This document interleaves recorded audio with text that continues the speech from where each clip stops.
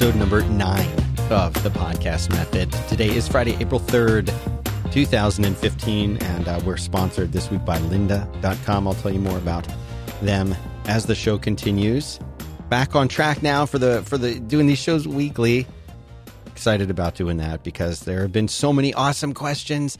Please keep the questions coming. Please keep the topic suggestions coming. There are 2 places to do that. The best one is just hit me up on Twitter. I'm at Dan Benjamin on Twitter, and use the hashtag podcast method so that when I come in here and I do the show and I'm looking at all the tweets, they're going to be organized in that way. So that's really one of the best ways for you to do it. You can also use topics.5by5.tv, and on there you'll see a podcast method topic suggestion thing. This is just a little tool that I wrote in Ruby on Rails to help gather those topics, but I need to add some features to it. I need to add a way to show that, yes, this was answered and where and how it was answered. But so for now, that and Twitter are 2 best ways to ask me questions. And please, again, do keep the questions coming. Another thing that you can do that is super duper helpful that we'll talk about right after I mention it is ratings on iTunes. So many people have asked me questions about why is that so important and how do I encourage my listeners to rate the show on iTunes? You just, I've said it before. I'll say it again this time. You just ask your listeners. And so I'm asking you, rate the show on iTunes. The reason that I ask you to do that, a little more in-depth than the answer that I gave last time when I've been asked that question before, is I don't really fully know the details of it. I know that it is known somewhere in the deep core of the Apple mothership exactly how Apple ranks shows in the iTunes store. There is a way, there is an algorithm. I don't know what it is for sure, but I know that it is directly related to how many people are subscribing in iTunes and how many people are rating the show in iTunes and the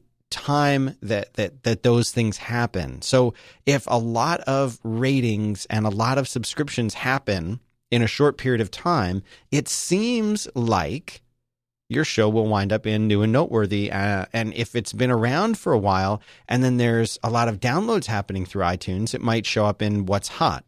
The way that they handle showing shows as like top podcasts and top episodes, those are more related, in my observation, to things like downloads and how shows are being downloaded consistently through iTunes and subscribed. So the subscriptions help.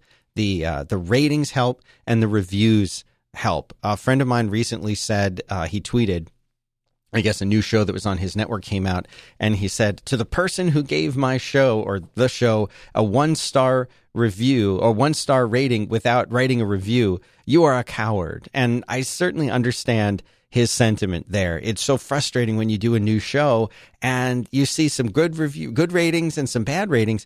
Well, help us out. If you're going to give the show 1 star, that's fine. You might not like it, but explain why. Please leave a review. I read every single review, every single post. If you mention this show or any of the shows that I do, I want to know why you liked it. I want to know why you didn't like it. So just 1 star, that doesn't really help.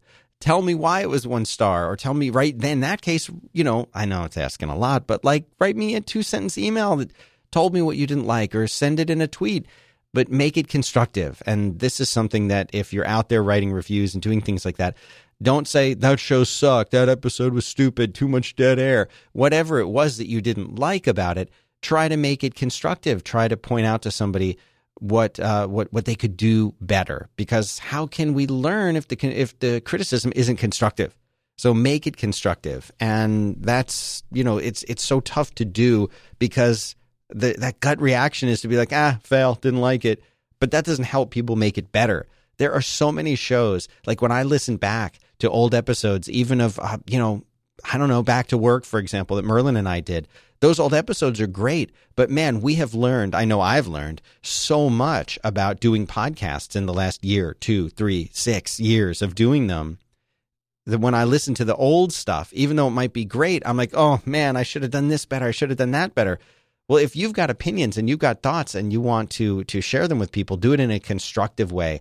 I love your show. Here's how it could be better instead of your show sucks. You can help. So that's my inspirational, motivational tip for the day. Hope you enjoyed it. And now on to some questions. And I apologize if I don't get these names right. So if your name is tough for me to pronounce, I'll just read your Twitter handle. The Twitter handle here is Raphael G. Magic. He asks, should you focus on a single subject or several in the case of a first-timer? Now, I've actually addressed this question before, but I had a little bit more to say about this. And I don't think it matters if you're a first timer or not. I don't think you need to be super, super focused on that single subject. And last time when I talked about this question, I kind of wanted to expand on my answer because it's something that's really stuck with me.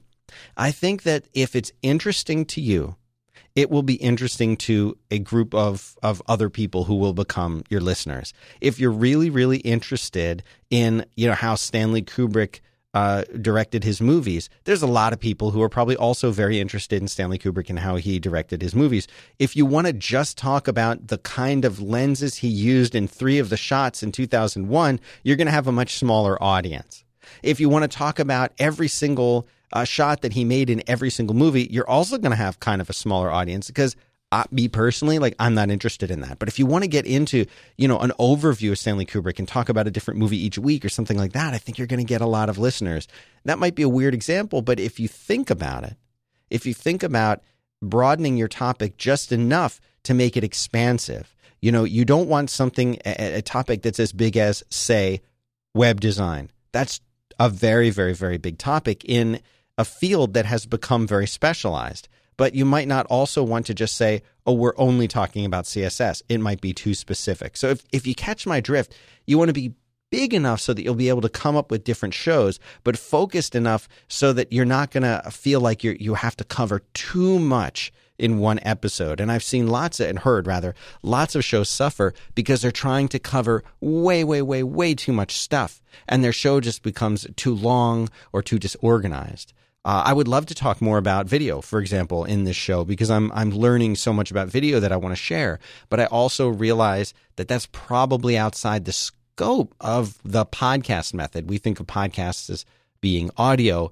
Maybe one day, if I ever learn enough to do the video podcast show, maybe I'll do it. But for now, I'm trying to keep this focused on the stuff that we do as people in front of a microphone recording a show for other folks to listen to. So that's kind of my expanded answer on that earlier question. Rob Griffiths, who's Byte Spider, B-Y-T-E, Byte Spider on Twitter, says, not quite podcasting, but any advice on avoiding editing when recording monologues or audiobooks? You know what? The difference between, I think, recording an audiobook and recording a podcast is only in maybe the way that your audience will be listening.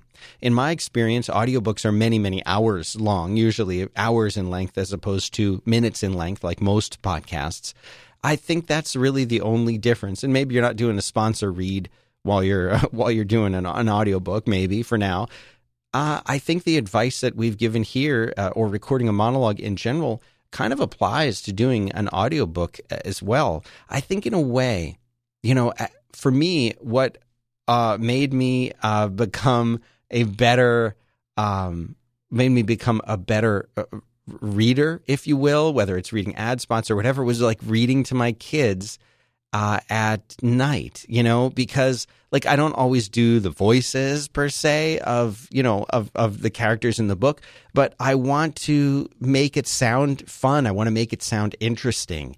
And I think that if you're reading an audiobook or recording a monologue, right, that's telling a story. And I think podcasting at its best, even if it's a news-focused podcast where you're going into 10 links in whatever topic you've chosen, that I think is very, very much still telling a story.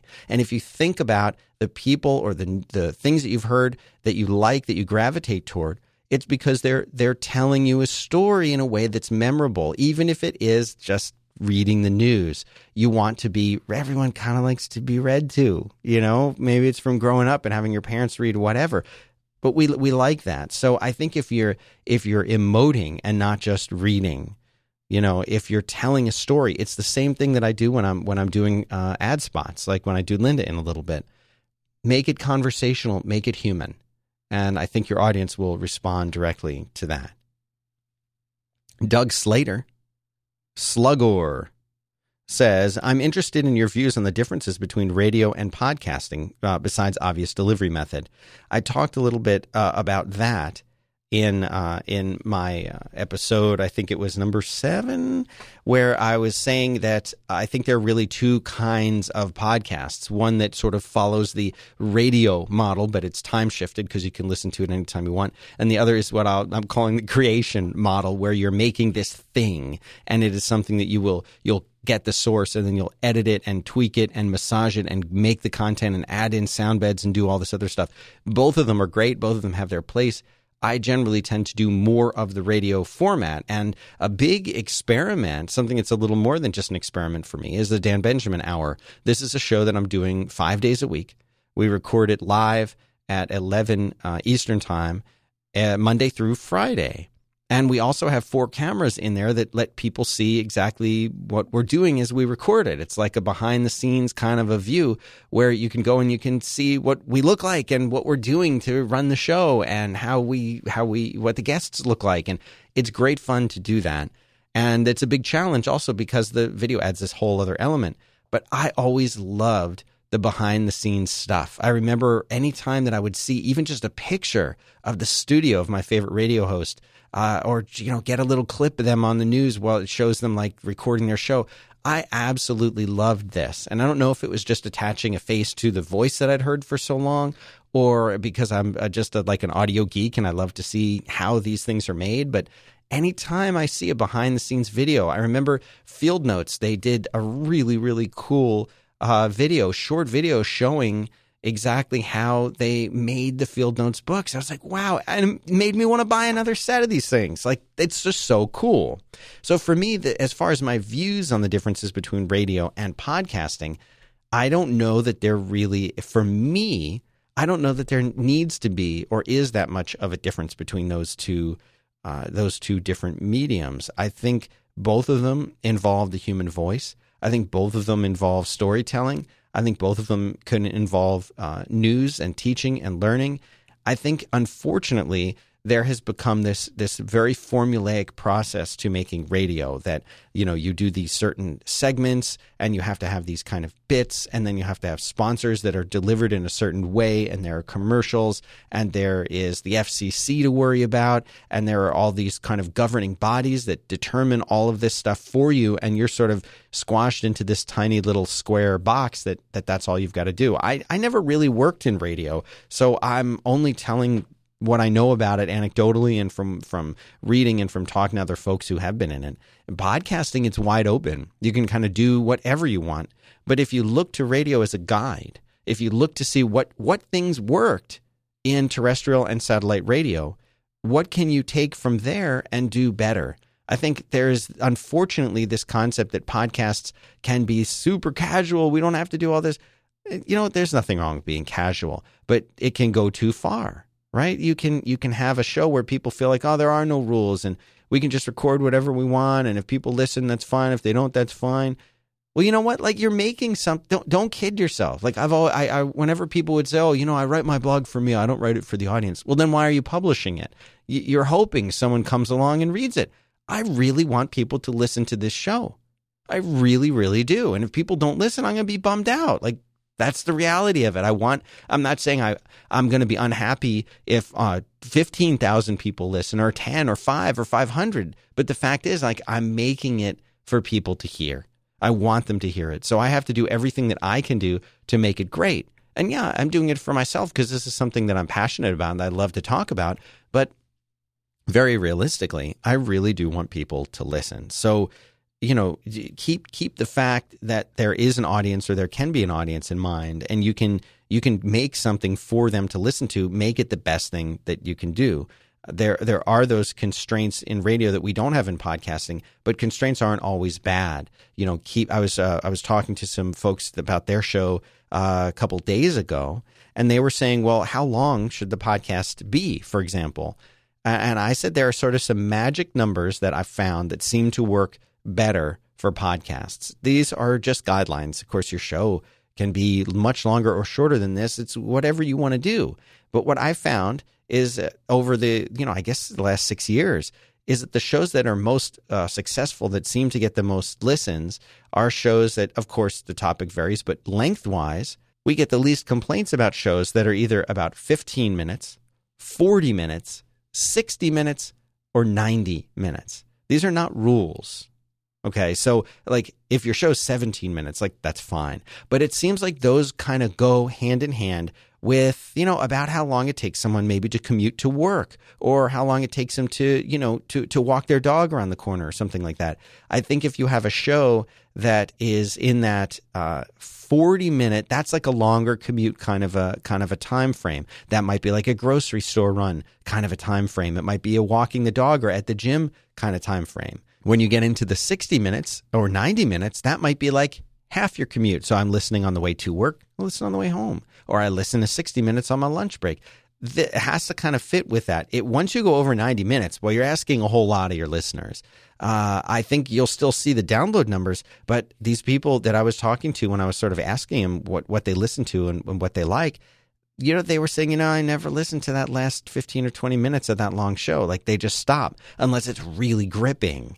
So, and if you say, well, I've always saved the best stuff for the end of the show, that's so people will listen all the way through.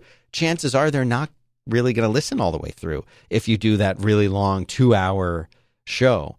Don't get me wrong. Some of the best episodes of shows that I've heard and listened to do run really, really long. You get people who are passionate. They're talking about something, especially like a movie or something like that. That in that case, then yeah, do it as long as that you think that it needs to be. But just be aware of how much you're really asking. If I were to put a 3-hour podcast in front of you and say, this is about something you like, but it's 3 hours, that's 3 hours you're not going to get to do something else, whether it's work on that cool project, go to the beach with your friends, spend some time with your kids, whatever it is that you're not going to be able to do while you've got headphones on. That's asking a lot. So just keep that in mind. A response to that could be, release it in a couple parts, make a 1, 2, 3-parter. That's another way to do it. But I think just bear in mind that you are asking a lot of your listeners when you do those really, really long shows. Brent Basham, Brent Bash on Twitter says, wanted to get your feedback about audio quality. Using an H1 in the field, got some wind, Yeti at home. This is a very typical thing. People asking me, what should I use when I'm out and about? How should I record it? There's going to be ambient noise. There's going to be wind. You can get wind screens to use for your remote, or for your movable rig, if you will. It's just the nature of being out in the world. And the answer is, if you want to eliminate that stuff, or you want to eliminate as much of it as possible, the answer is spend money. That is the unfortunate reality of it. If you want to, you can go and find a microphone. You can put a windscreen on the microphone. You can do all kinds of stuff that will, in fact, help you eliminate that kind of thing. It is a money problem, and I don't have any specific guidelines or equipment for you to get. I really just don't. But look on B&H Photo Video, look on Amazon, and type in like microphone windscreens. Those things do make a big difference, and that's how you get reporters out in the field who are able to record, or that's how you get movies where they're recording the audio and it sounds just fine. That's how they're doing it, but they've spent money to fix that problem. Kashik Gopal, gosh, I sure hope I'm saying your name right, asks 2 really good questions. I'm going to hit them both. The first one, how do you manage keeping 1.5-hour audio shows within 50 to 30 megabytes in size? Can you share your export settings? Podcast method, rock on. All right, Kaushik, hope I'm saying that right. There is a standard for export settings. And I don't think this is something I've spoken about a lot on this show. I know I've mentioned it, but listen to me. Hear me now and believe me later. There is a setting you should use. First of all, very, very few podcasts have the AAC version. They're almost all MP3. You can do some really cool things built into AAC files like chapter markers and things like that. There is some support for chapter markers in MP3 and a new sort of XML add-on support for that. That's coming along, and I'm really excited to see that. But MP3 right now is pretty much the standard. That's the way to go. And as far as export settings, you want to do it as a 64K mono file. That's how you do it. Point blank, that's your answer. Don't do stereo. Nobody cares about stereo. People are listening. And listen, I'm sorry if you're an audiophile, right? Like, I get that. I am too. But most people are going to be listening to this show with headphones on, the human voice, if you're talking to somebody and they're right in front of you, like their voice is essentially a mono thing. Like you don't need stereo to enjoy the spoken voice, the spoken human voice. It doesn't need to be in stereo. Other people will say, well, I put myself a little bit more on the left channel and I put my guest a little bit more on the right channel, and it adds this really interesting depth. No, you know what? It's not worth doubling your file download size for it. It's just not worth it. Just to have the two people and let them be talking. Save the bandwidth, save the disk space, save the download time, and do 64K mono. That's all you need. If you really, really want to bump up the audio a little bit more than that, I guess you could take it up a little bit more. I don't think it's necessary. And, when I'm super, super excited whenever somebody says, wow, the audio quality on stuff you do on 5x5 is great. It sets the bar for other shows. Like that's one of the biggest compliments I could possibly get, because we strive for the best quality audio. We've only ever released 64K mono, and that's what this one is, 64K mono MP3 file. That's it. So that's my recommendation. Don't do stereo. Don't do 128K stereo. It's not necessary. His second question is, when you have callers from different channels, Skype or direct mics, how do you make them all, and he has in quotes, sound the same? Great question. Remember, I've talked about in the past episodes, recording a multi-track, recording. Every single person gets their own track. Every single person is recorded independent and individually of everybody else. And so what you're going to do is, my baseline for this, and this is a very unscientific way to do it, but I will put headphones in and I will plug it into my computer that I'm editing on, and I will set the volume at half, and it should sound a little bit, but not really, but a little bit loud. Like maybe it's comfortable to listen to at half volume. And if you go up much above that, it'll seem a little bit loud. And if you go a little below, it'll seem too quiet. But right around that halfway mark, that to me, through iPhone headphones, or the Sony headphones that I use here, which are the Sony MDR7506s, those headphones, and yes, I just took them off to make sure I was reading the right number. Those headphones or iPhone headset, about that halfway volume mark, it should sound really good. It should sound, full and listenable at that point. If you're going to find that you have to turn it up much more than that to hear it clearly, then the whole thing is a little bit too quiet. And that's usually the problem that people are running into, is they're hearing that when they're editing, they're saying, oh, you know what, that track is too quiet, or that one's way louder because that was me on my microphone, and the other person on this other less expensive microphone didn't sound as good, or the Skype guest sounded, really bad. Well, this is all something that if you don't have inline compression, and you don't have, things like noise gate and limiter and compression in line, you're going to have to do more work in post. So again, what does that mean? Well, here, and even before there was a here, when I was doing this from my house, I was using the DBX 286S's. These are workhorse things. They are just amazing. They're in the just under $200 range, which is not cheap, but they're preamps. If you walked into pretty much any radio station or recording studio type place in the world, these things, you're going to find tons and tons and tons of these things, because they have built-in compression, they have a built-in noise gate, and they're preamps, and they're great, and they've got tons and tons and tons of gain, so that you can power pretty much any microphone, from the broadcast microphones like we use here. The dynamic, most broadcast places use dynamic microphones because they have really good noise rejection. Which noise rejection? I'm talking right into the front of the microphone right now. If I just move away just a couple of inches right now I'm talking just a couple of inches away from the center of the microphone. Big difference, right? Well, that's good though, because if I'm not right here, I probably don't want that noise on my track. So if somebody walks in the room and says, hey, Dan, are you almost done recording your show? That's going to be very, very quiet. I was only about a foot away. That's super quiet. It's going to eliminate that dog barking next door. It's going to eliminate the air conditioner. It's going to eliminate the car horn beeping. It's going to eliminate the person who's sitting across the room from you. You're not going to get their sound on your track, which is really important if you are doing a bunch of editing later. Super important. So, for us, having these DBXs in line and putting the compression, not a lot of compression, not a lot, just a little, and go back and listen to Jim Metzendorf was it second or third episode, talking about how to tune compression in software. Well, you can do the same thing on the hardware, and we talk about that too. And having these things in place, and then you run your Skypes or whatever through something like this, that will save you a lot of time in post-processing. Now, if you don't have these nice boxes in between the microphone or the audio source, like a Skype machine, and your recording track, then you can do it in post. Whether you're doing it in Logic or Audition or Pro Tools, there are some really good compression tools that you can do that you can put a subtle amount of compression on, a subtle amount of EQ, and in some cases you might want to boost the volume. But what you're going to want to do is you're going to want to find the strongest, best microphone signal or audio source signal that you have. Most of the time it will be you talking in front of your nice mic plugged into your nice computer and not your remote guests or your secondary guests.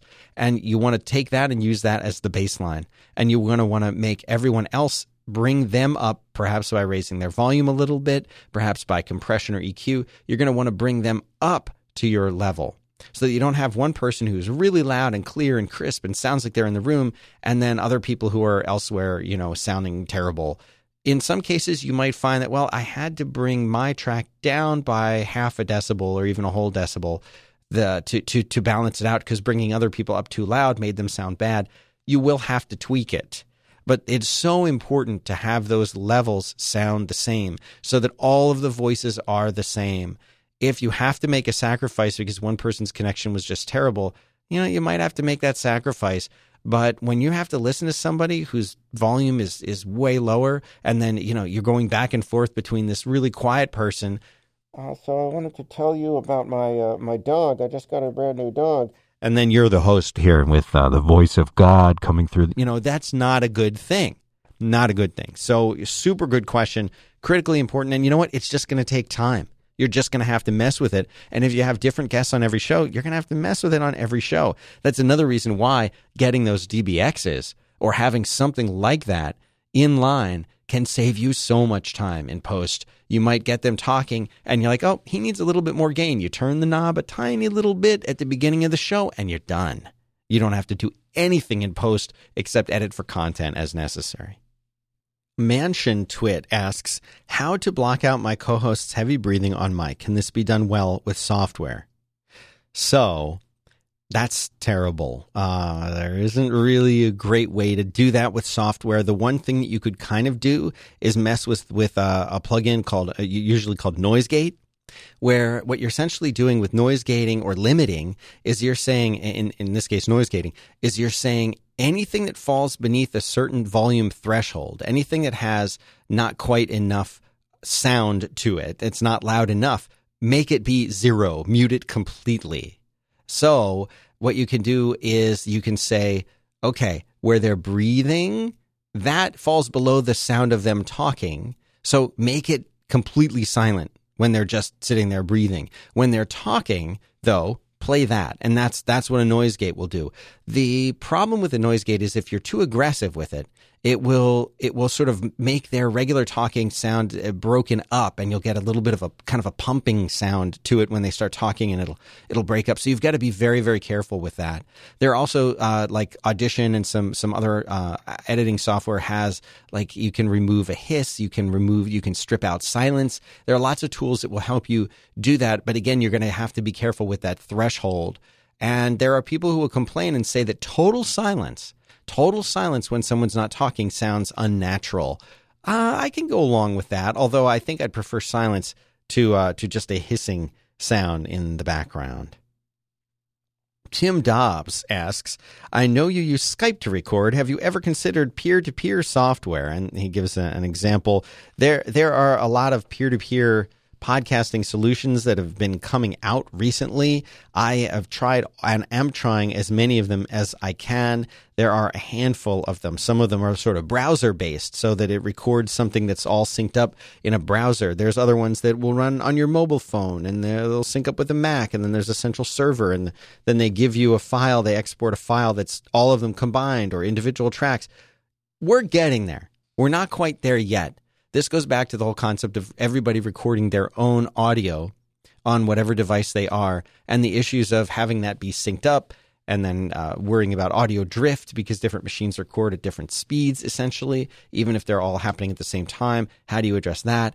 Then people having to upload the files, you having to then sync them back. There are a lot of little tricks to this. My feeling right now is if I record everything here in our studio, all the different guests, I record all the tracks, you don't have to worry about audio drift because it's one thing doing the recording. We've spent money on these DPXs and other things to make things sound as good as possible. And, we've gotten pretty good at editing stuff and doing what we need to do in post. That's a lot of work, though. That's a commitment. It's an investment, and it's something that we've built over many, many years of doing this.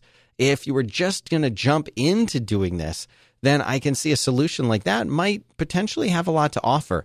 I think they're all still kind of immature. I'm keeping my eye on it, though, very closely. And if I find one that works that I can really start to recommend, then I will. And if you're building one, if you're listening to this and you're thinking, oh, we're building a solution for that, tell me about it because I would love to try it. I'm very much looking for something like that with as minimal of an impact on the potential guests as I can have. For example, when you get a really good guest, you don't want to ask them to do very much. You don't want to say, oh, here, you need to install this special software on your phone, or you need to get this kind of. I want to make it as easy for the guest as possible to just show up and be awesome for an hour or 30 minutes or 15 minutes or however long you have them for.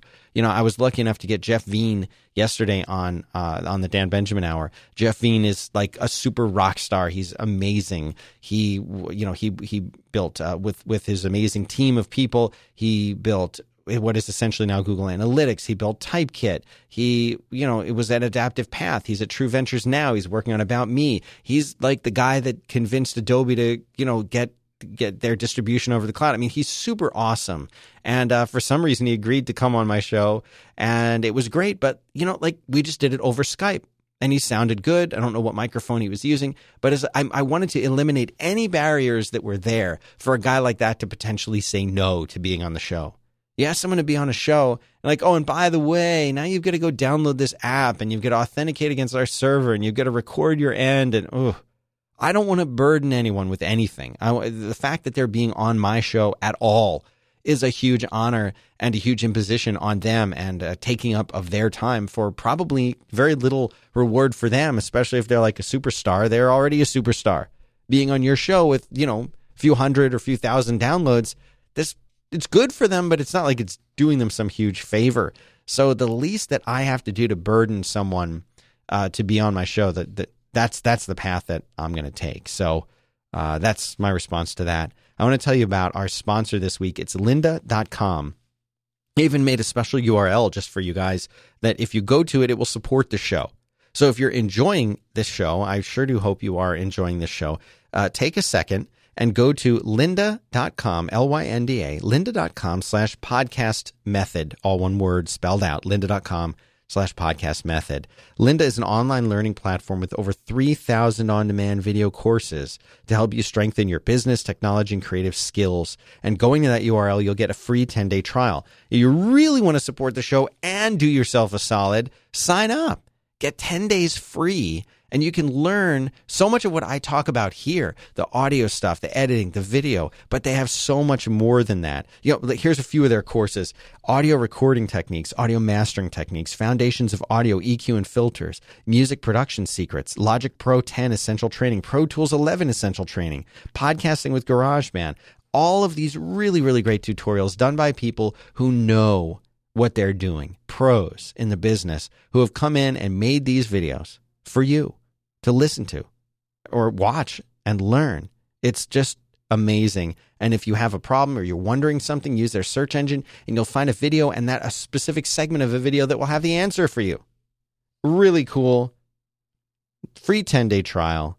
Lynda, Lynda, lynda.com/podcast method. Go check them out. Support the show by going there and support yourself by learning something that is pretty awesome. A lot of people are asking me about the Blue Yeti microphone. Blue Yeti microphone. Blue Yeti microphone. It's all I ever hear about. Blue Yeti microphone. Let me go on record and say there's nothing wrong with the Blue Yeti microphone. I've tweeted in the past that it's not my favorite microphone. It's not my favorite microphone. But there's nothing wrong with it. The fact that you invested in a microphone that's not just your iPhone headset is huge. That's a good thing. You've done something good. You've invested additional money and bought something that is not just the default shouting into your MacBook. You know, you're going the extra mile and you're buying something. The reason I don't love the Blue Yeti microphone, even though it has some really cool features to it, is I'm not a big fan of sub $150, sub $200 condenser microphones. I don't feel that they do the voice that much justice. There are some that I think are better than others. And I'm not biased against condenser microphones. I just know that the reality, see, here's the problem. Here's the problem you're going to run into is microphones, condenser microphones specifically versus dynamic, like the one I'm talking into now that does the really nice noise rejection. That's a dynamic mic. A condenser mic is going to have a really nice, warm, live sound to it. I don't know how else to explain it, but it has that live sound when you talk into a condenser mic. Condenser mics are great for people recording vocals and singing because they pick up so many natural characteristics of the human voice. They're amazing. And the more you spend on one, the better you're going to sound. But the problem with a lot of condenser mics is that they also pick up a lot of background noise. Part of getting that live sound and what's moving that diaphragm in the microphone is the fact they're going to pick up so much stuff. So it's funny because for whatever reason, I guess maybe it's the kind of magnets or the way that they're made, the condenser microphones are more affordable. It's easier to go out and buy a condenser microphone. But the condenser microphone is going to require a much better environment than a dynamic microphone. So yeah, you're getting something for less money, but you're going to have to do more to that room that you're in, whether it's hanging up blankets or putting up sound panels or, being really careful. So, you're getting a microphone for less than you would if you bought a dynamic one. But you have these additional challenges now that you're going to need to overcome. So I don't have anything personally against the Blue Yeti. It's just, it's not my favorite mic. And when I've heard people go from recording on a Blue Yeti to then switching up to a Shure SM7B, which is like my number one recommended microphone for people to get, like, whoa, now I know what they actually sound like. And now I can't hear all these noises in their background and things like that. Or perhaps they're going to Heil PR40 or my brand new favorite microphone, which is just so much fun to say, the Telefunken M82. Telefunken M82. Loving this mic. What? That's a kick drum mic, isn't it? Well, yeah, it is a kick drum mic. And so is the RE20. And you know what? So is the PR40, if you really think about it, although most people would be using the PR30 because it's a little bit smaller. So is the Audix A4. A lot of vocal mics, a lot of the best vocal mics ever made are also kick drum mics. Why? I don't know, because I don't get to that level of microphone stuff. I know people who does. Marcus, if you're listening, I don't know why they work that way. But some of the very best vocal mics, dynamic mics, are going to have their heart in a kick drum mic. Nothing wrong with that. But I really, really like the Shure SM7B. And if somebody was just asking me, like, hey, I want to get a dynamic mic, which one should I get? Well, I'll get the Heil PR40. That's what Dan uses.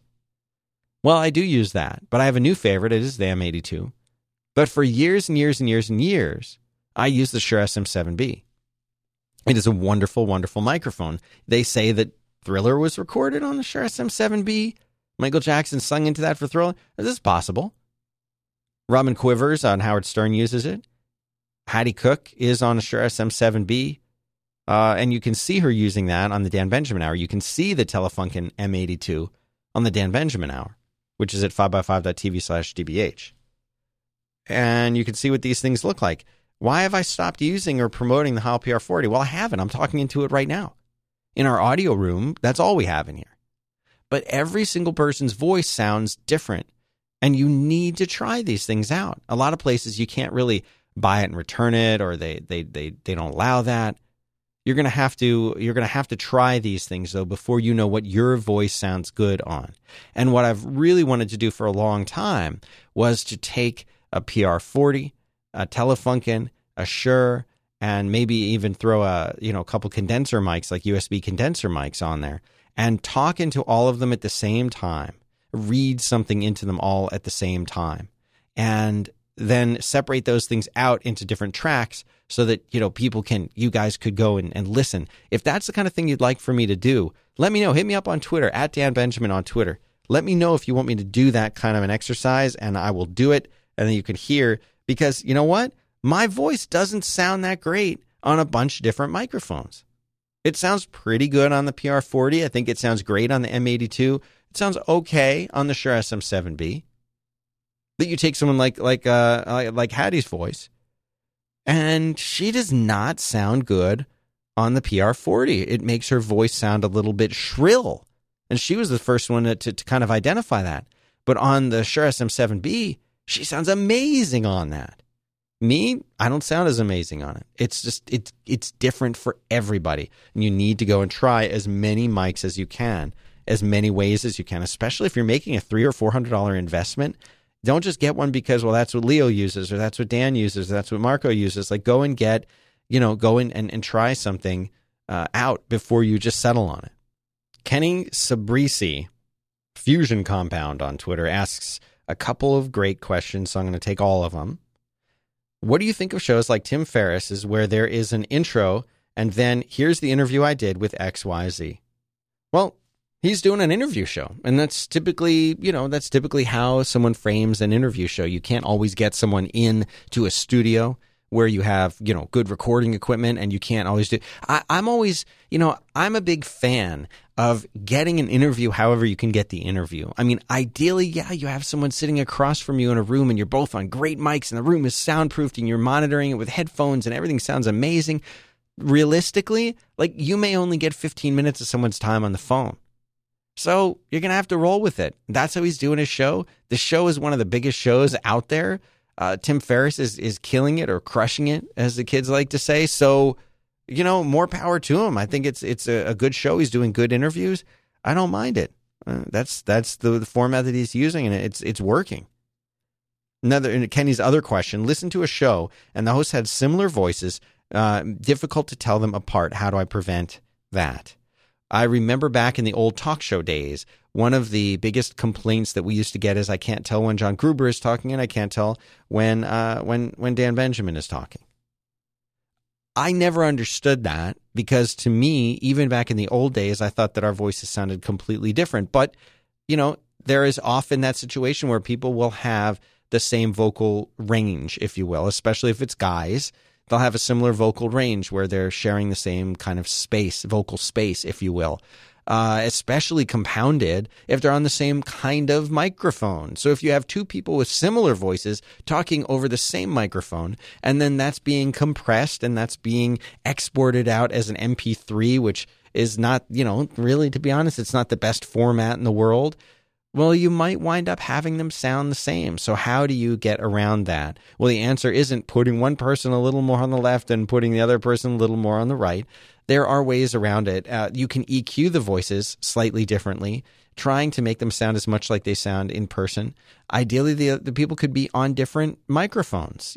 Find the microphone that's right for the voice. Now, if the voices are similar, chances of the microphones they use would be similar. But I think a big part of it comes down to the treatment of the voice, the EQ of the voice. And some of it may just be that the audience needs to learn who's who.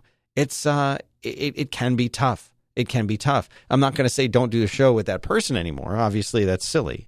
But, it's something that you can handle with a little bit of EQ, changing those compression settings. Don't just pick one EQ pattern and one compression setting. But there are some subtle things you can do to help with that.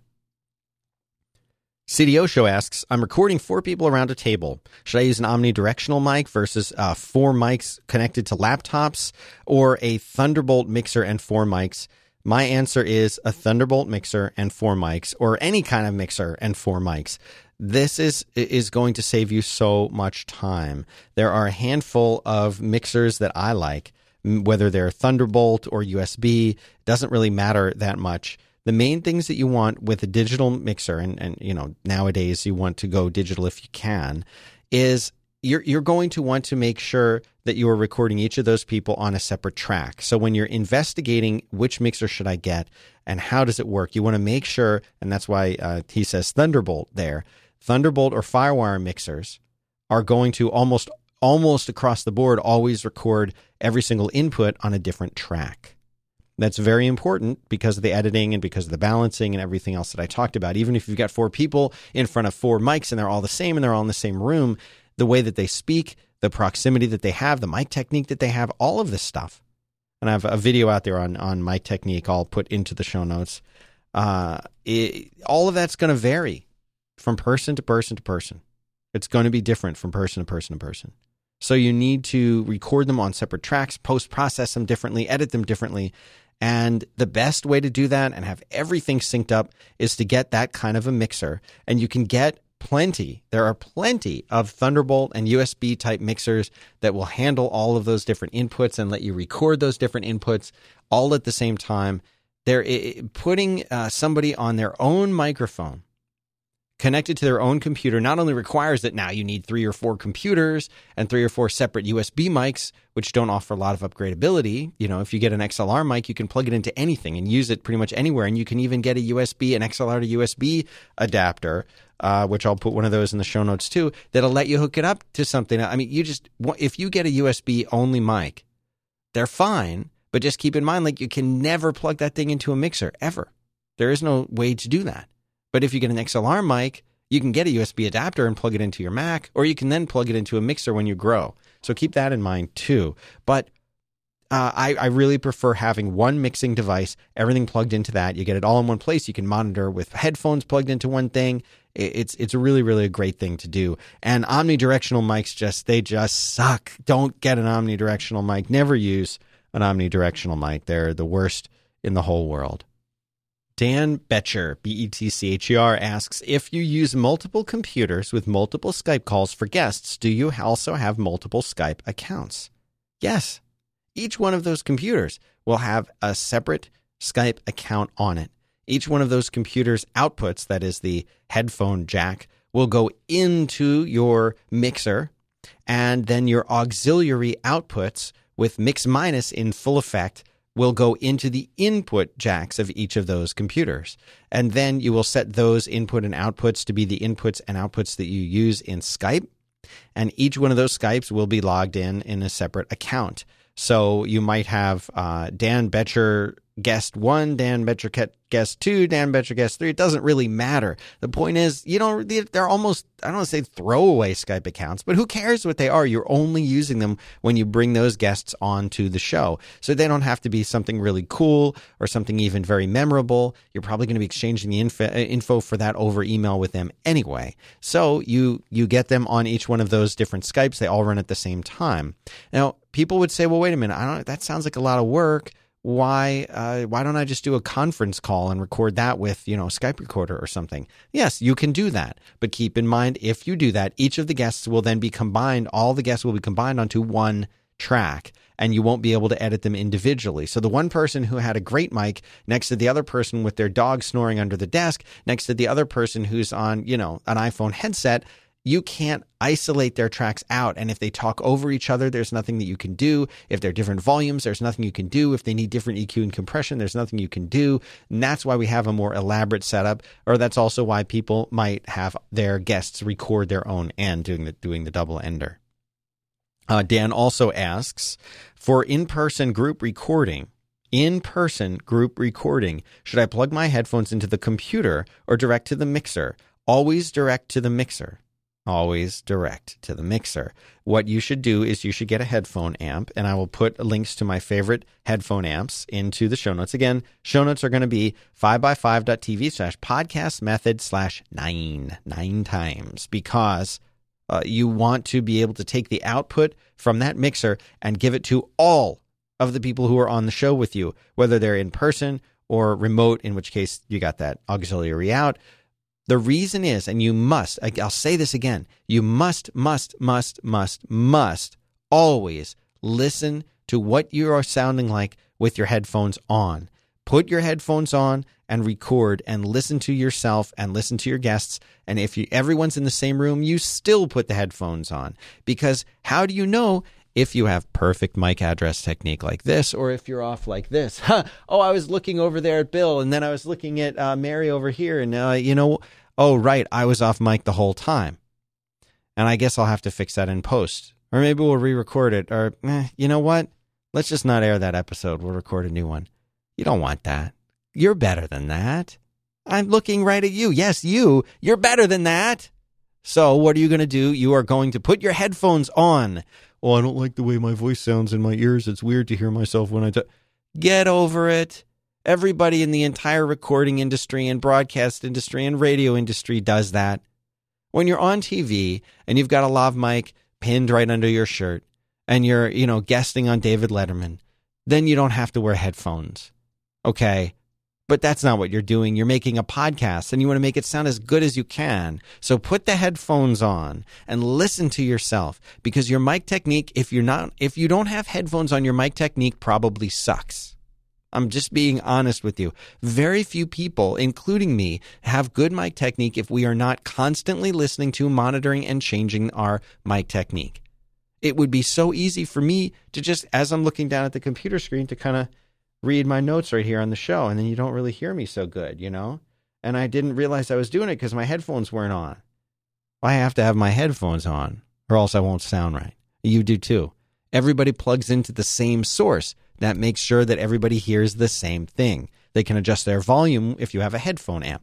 So get one. They're not expensive, and there will be one in the show notes for you. All right, I have two more questions I'm going to take before we call it a day. First one is from Tim Hopper, who asks, do you recommend a camcorder for live streaming? I remember in the beginning part of the show, I said I kind of want to keep this focused on audio stuff, but since this is such a straightforward question, I'll answer it. We like the Canon Vixia. It's Canon, and I'll get all in the show notes. The Canon Vixia, you can get the G20, you can get the G30. It depends on your budget. They're still making the G20s. That's what we use here. They're great cameras. They have an HDMI out, and these things have to plug into something, because how do you input HDMI to do the capture for the streaming, right? Well, you can get the Blackmagic.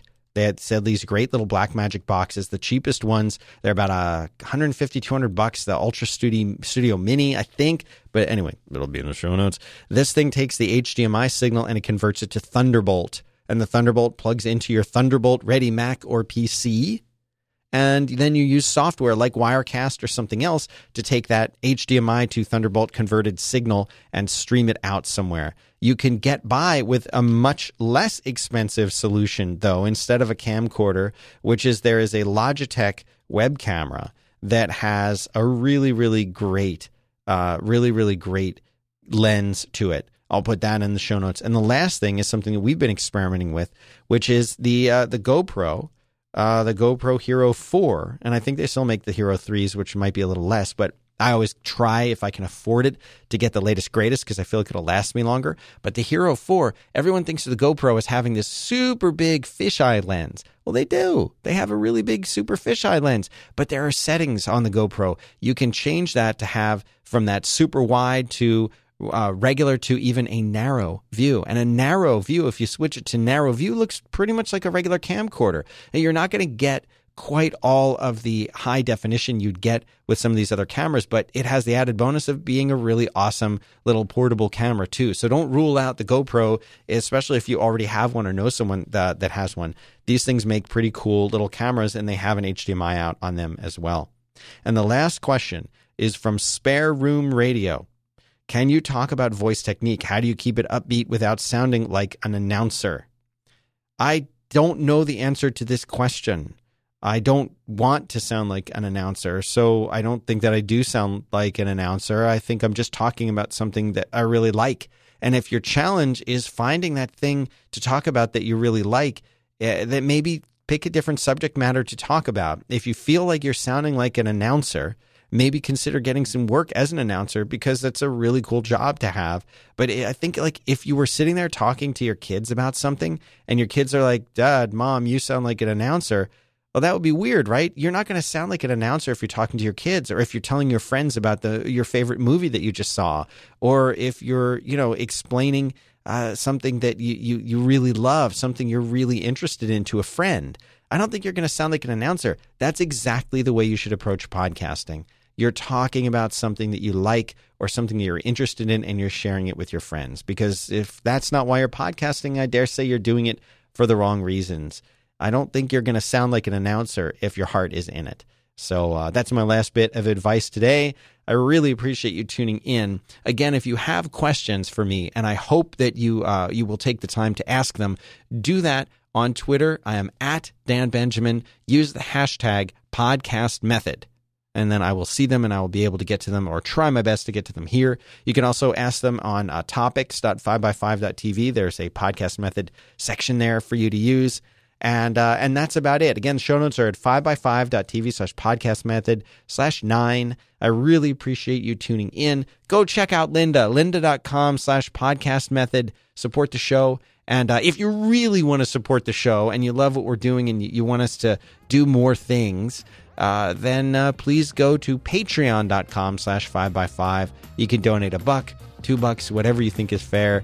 Totally up to you, and we appreciate everyone who's donated and gotten us this far. So thanks very much for your help there. And that's it for this week of Podcast Method. I'll be back next week with a new show. Keep your questions coming. Take care.